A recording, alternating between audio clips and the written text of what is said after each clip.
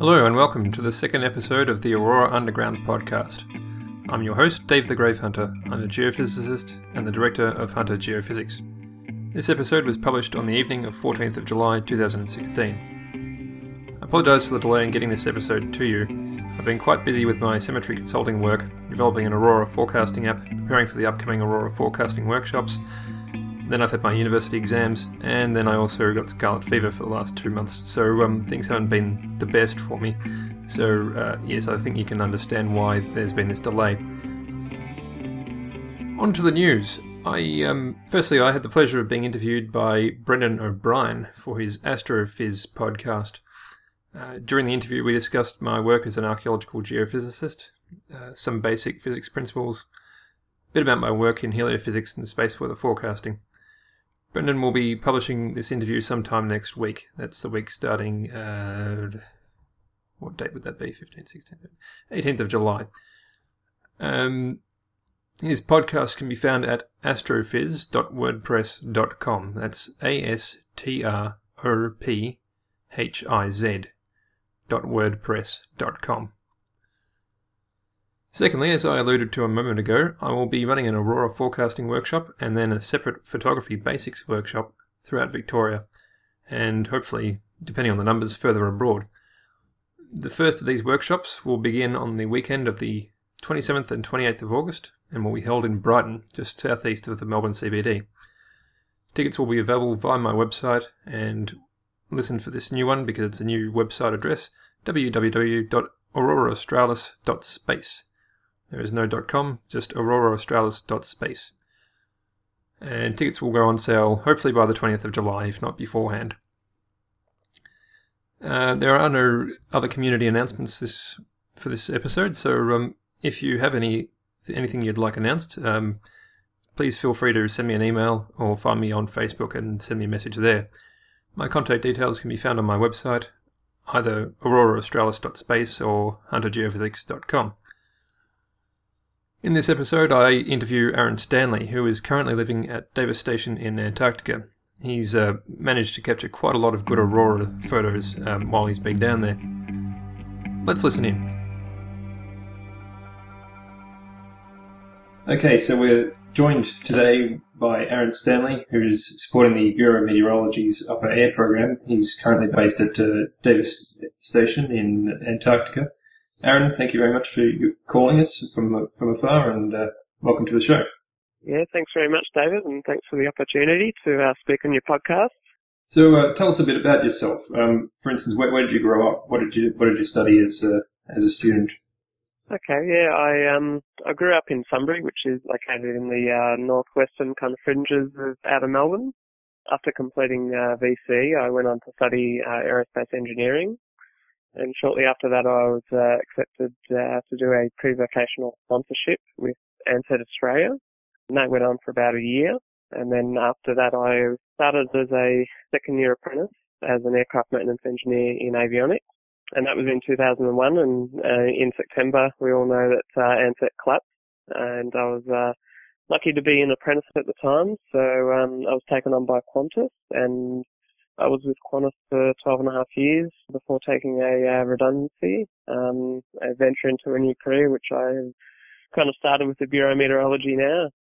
That sounds like a very interesting job that you had there. I remember the first time I went on an aircraft, I flew to the Gold Coast. It would have been in, perhaps the mid to late 90s. And That was a whole different time, of course, before 9/11 happened, and they let us up the front in the cockpit, and we got to see them flying around. And that was a whole other time that you wouldn't be able to do that these days, would you? No, definitely not. Yeah, it's restricted to the flight crew these days. So yeah, things have changed dramatically. Okay, so what training did you do prior to leaving for Antarctica? So prior to leaving for Antarctica, it was quite an intensive training program. I did training with the Bureau of Meteorology at their training centre, which involved learning about the equipment and how to maintain it and carry out calibration checks. We also did observer training, so we were learning all about the atmosphere, cloud types, different meteorological phenomena, learning about sea ice types, basically reading the weather and what it's doing. We also went into station simulation during the last few weeks, so basically releasing weather balloons, how to release them, and obviously looking at the atmosphere and looking at what the information comes back from our weather balloons. We also did training as an aerodrome weather observer, providing they call them METARs and species during aircraft operations. They're meteorological aerodrome reports. They're basically what we can see real time, what's happening during aircraft operations. We also did training with the Australian Antarctic Division in Kingston, Tasmania. We did a 5-day firefighting course with Tas Fire Services. We did search and rescue, vertical rescue, including towers. We did first aid training. We also did communication and team activities. Because it's such a small group of us during the winter, there's only 16 of us here during the winter. So we all know how to communicate and sort issues out if anything arises. Yeah, so it was quite an intensive training program that went for about 5 or 6 months. Okay, so that's a fairly intensive course to be doing then. And I can certainly understand why you would need that level of training, especially as you say, a very small crew, only 16 of you. It's such an isolated place.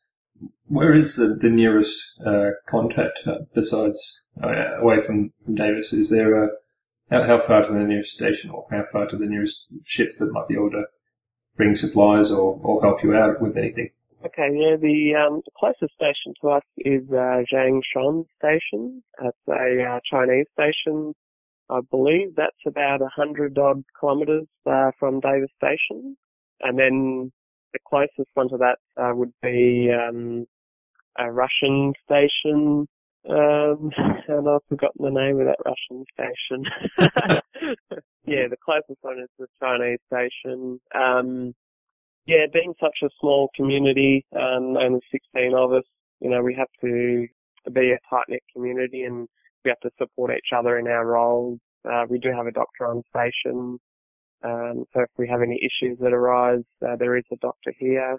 As far as ships and things like that, depends on what the closest ship is at the time. All the Antarctic stations kind of cling together when there's an emergency, and they do assist each other. For example, when the Aurora Australis ran aground at Mawson Station earlier this year, that had all our winter station supplies on board. Unfortunately, that ship had to return for repairs, and we didn't see any of our winter supplies, including food as well. I had a few boxes of my own personal effects on the ship. So yeah, we're maintaining what we can here with our food supplies for the winter. We will have enough to see us through, but we do have emergency supplies of food if we do need to, if we do get in that type of situation. Well, it's certainly a difficult circumstance to be put in, but it's good to know that, of course, that you've got enough food to last until you get home. That's pretty assuring to know. Could you just step us through your typical day there? I mean, for instance, is there a communal eating area like a mess hall, and is it just the one chef, or do you each have individual kitchenettes and then you all go back to working together, or how does that work out? Is it sort of like what happens on the space station where you all have communal meals, or? Okay, yeah. So we actually have a chef on station which provides meals 7 days a week. On Sundays, one of the 16 people will be, they call it a slushy roster. So one of us will be basically the chef that day. We can cook our own meal for lunch, and then for dinner on Sundays we usually have a Sunday roast, which the chef pre-prepares, and then the person who is doing the slushy duty on that day just puts everything in the oven and prepares dinner for everyone, which is quite daunting. I did my first Sunday slushy just the Sunday just gone, so But that was good to be in the kitchen and learn quite a few things off the chef. Yeah, the meals here are absolutely awesome. They're prepared by a chef. We also have our own hydroponics room where we grow our own vegetables and things like that. So we do have some fresh supplies of fruit and veggies, but not that many. Oh, that's good to know that you're actually growing fruit and vegetables down there. I was also wondering about that, and that was going to be my next question. So it's good that you've answered that. I do see a lot of parallels between Antarctica, where you're staying, and of course spaceflight. Although obviously you got the benefit of having gravity. What's the weather like down there? I mean, we always know Antarctica is cold, and people seem to think that it's wet, even though it's actually the driest continent in the world. But is it, for instance, always windy down there, or do you get days where there's just a gentle breeze coming off the shore, or is it just constantly cold and you don't want to go outside? Well, yeah, it's pretty much cold all the time. When I arrived at Davis Station, it was pretty much daylight 24 hours, and we did get some days which was just above 0 degrees in temperature. I know that most people say that it doesn't rain in Antarctica, but you do get the odd occasion where it will rain. Not that we've seen any this season at this stage. It snows quite often here. The temperature at the moment is minus 10 degrees, which we've had minimum temperatures around about minus 22 about a week and a half ago. So the temperatures have been fluctuating a little bit here and there. When it does snow, you notice the temperatures are quite warm. So minus 10 for us is quite warm. The winds at Davis Station are predominantly from the north-northeast direction, and they come off the plateau. The plateau is basically where the Antarctic ice sheet meets the Vestfold Hills around Davis Station. So the wind basically is generated from basically the South Pole, and that runs towards the ocean. So yeah, we do get quite strong winds here, but not as strong as some of the other stations. We don't get that many blizzards here at Davis Station compared to things like Casey Station or Mawson Station. They get quite a few blizzards. So you're supporting the Bureau of Meteorology's Upper Air Program. What exactly is the Upper Air Program? What are they trying to achieve down there? What are they researching? Yeah, so the Bureau's Upper Air Program consists of 1 to 2 balloon releases per day. So everyone around the world releases the balloons either at 11 Zulu or 23 Zulu. Basically, we inflate a weather balloon with the right amount of hydrogen gas, which will allow it to rise at a rate of 300 metres per minute, which is set by the World Meteorological Organization. We attach a package called a radio sonde, which measures temperature, humidity, air pressure, wind speed and wind direction. And all that information is relayed back to our ground station and displayed. So that's how we get our atmospheric soundings. So all of that information is inputted into the World Meteorological Organization's system, and all countries participate in that, which gives us climate information to look at previous history, and also to provide information for weather forecasting as well. And also in support of the Upper Air Program, we carry out regular surface synoptic observations. We look at cloud types and cloud height. We get information from our automatic weather stations here, things like maximum and minimum temperatures, air pressure, wind speed and wind direction. And we also input weather phenomena like snow, blowing snow, drifting snow, fog, and their intensities. Right. Okay. So that's quite an intensive program of data collection that you're embarking on. What just if you know what amount of data in terms of megabytes or gigabytes do you collect for every balloon flight, and how is that data then relayed back to I presume it goes to the internet somewhere. Yeah, how do you actually connect to the internet to actually relay that data on? Okay, yes, the information that gets received, we we also carry out a ozone weather balloon release once a week, in which we attach a package to a ozone balloon, which is a larger balloon, and that goes obviously higher in the atmosphere, and that measures the amount of ozone content in the air, or in the atmosphere, and that information is relayed back to us, and then the information that we receive, it's probably about maybe 7 megabytes in total, and we zip that information and email that through to back to the bureau. In regards to communications and all that,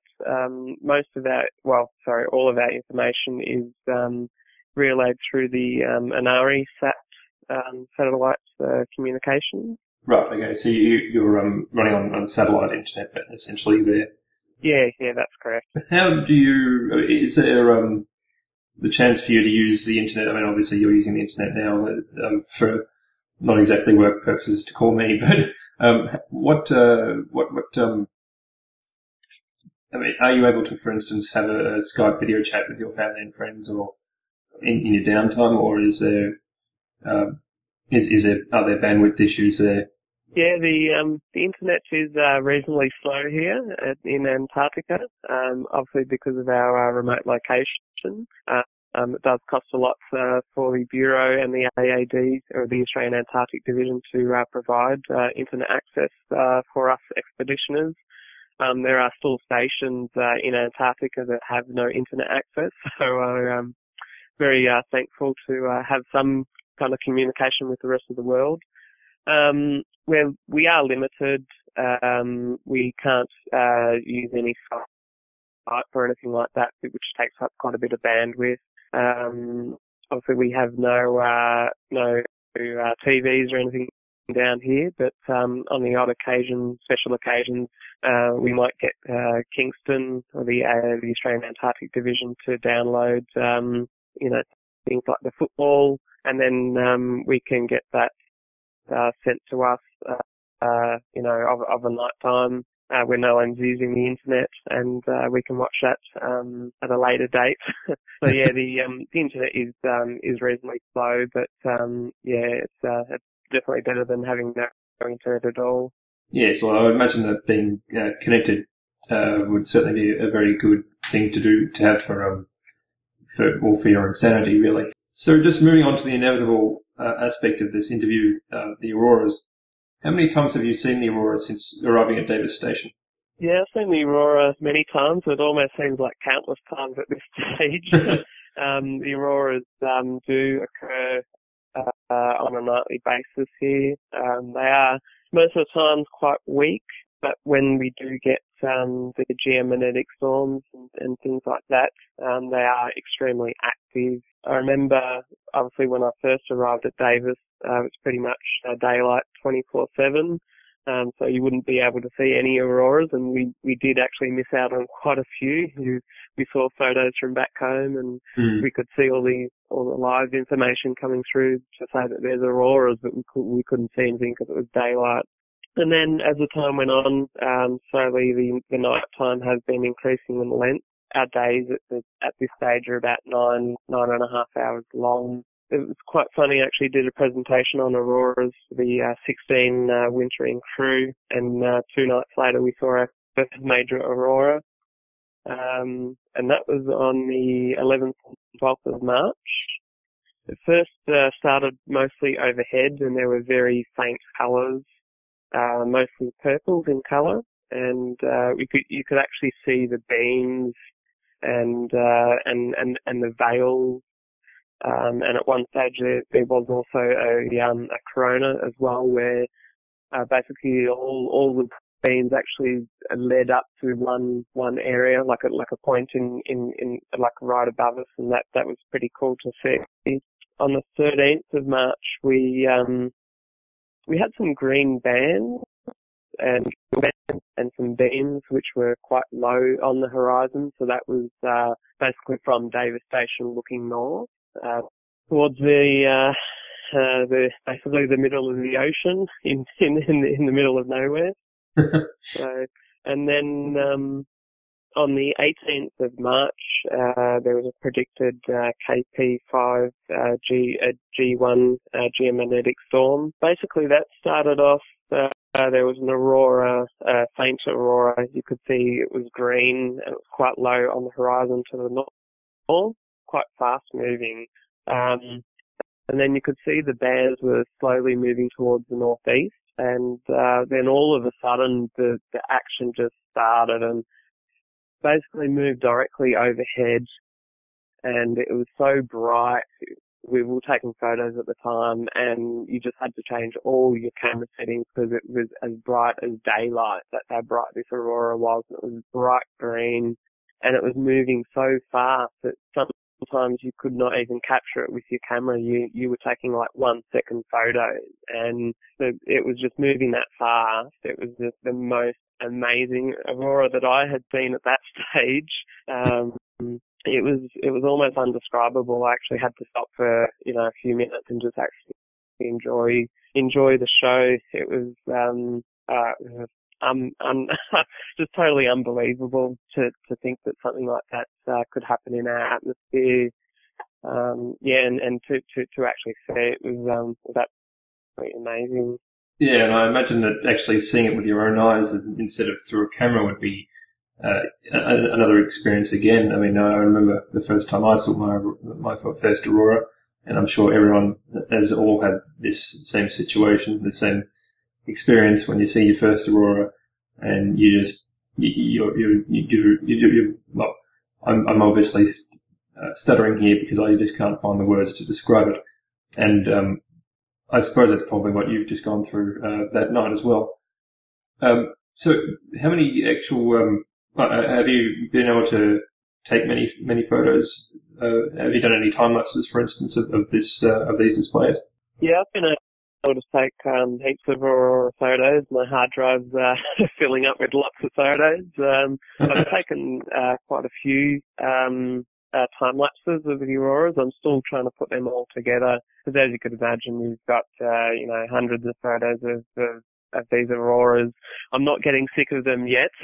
There's no two auroras that are the same, but it just happens so often, and they're just absolutely spectacular to see. Obviously, it is dependent on weather conditions. I do believe that there is a KP5 G1 storm predicted tomorrow morning, but which will be from 7 a.m. till about 4 p.m. Davis local time, so it will be pretty much daytime here.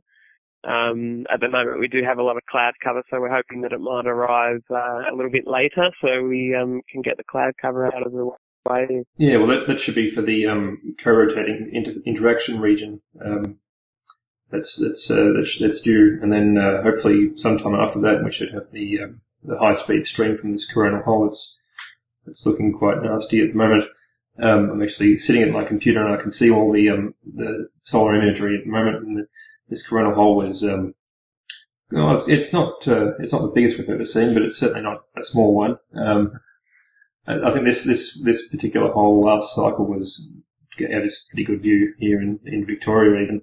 So, actually that's roughly a month ago, which would have been that 11th of March storm that you were discussing. Maybe a bit off because of the timing. But certainly, I think that you'll most likely get a good display, I think, towards the end of the week, hopefully. Yeah, hopefully if we don't see anything here that you guys see the storm, so that should be good. Yeah. So, do you have any other website or a blog or something like that where people can follow your news? Or? Yeah, I've got my own website, which has got my blog located on there, and that is www.apsphotography.com.au. And as I said, I've got my blog on that web page, and I've got a link to my Facebook page as well. And there's also a couple of links on there to some PowerPoint presentations that I've done on auroras and photography as well, which will help people out with some locations on where to go and how to photograph and basically what an aurora is as well. Is there anyone before we go that you would like to say hello to back home? Shout out to my parents and my brother and sister-in-law and all the rest of my family and friends. I'm having an absolutely fantastic time here, and I can't wait until I return.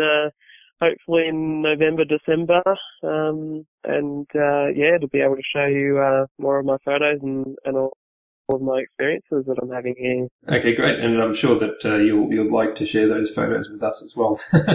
Thank you very much for your time, Aaron. It's been a blast to talk to you, and you've certainly helped paint a good picture as to what exactly you're experiencing down there. I do appreciate it a lot, as I'm sure all our listeners do as well. So thank you. Yeah, no worries, and thanks, David, for the opportunity. It's been great. I hope you've enjoyed this interview with Aaron Stanley.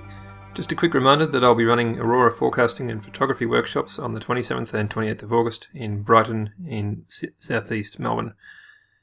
Tickets will be on sale from my website by the 20th of July. Please see www.auroraaustralis.space for details.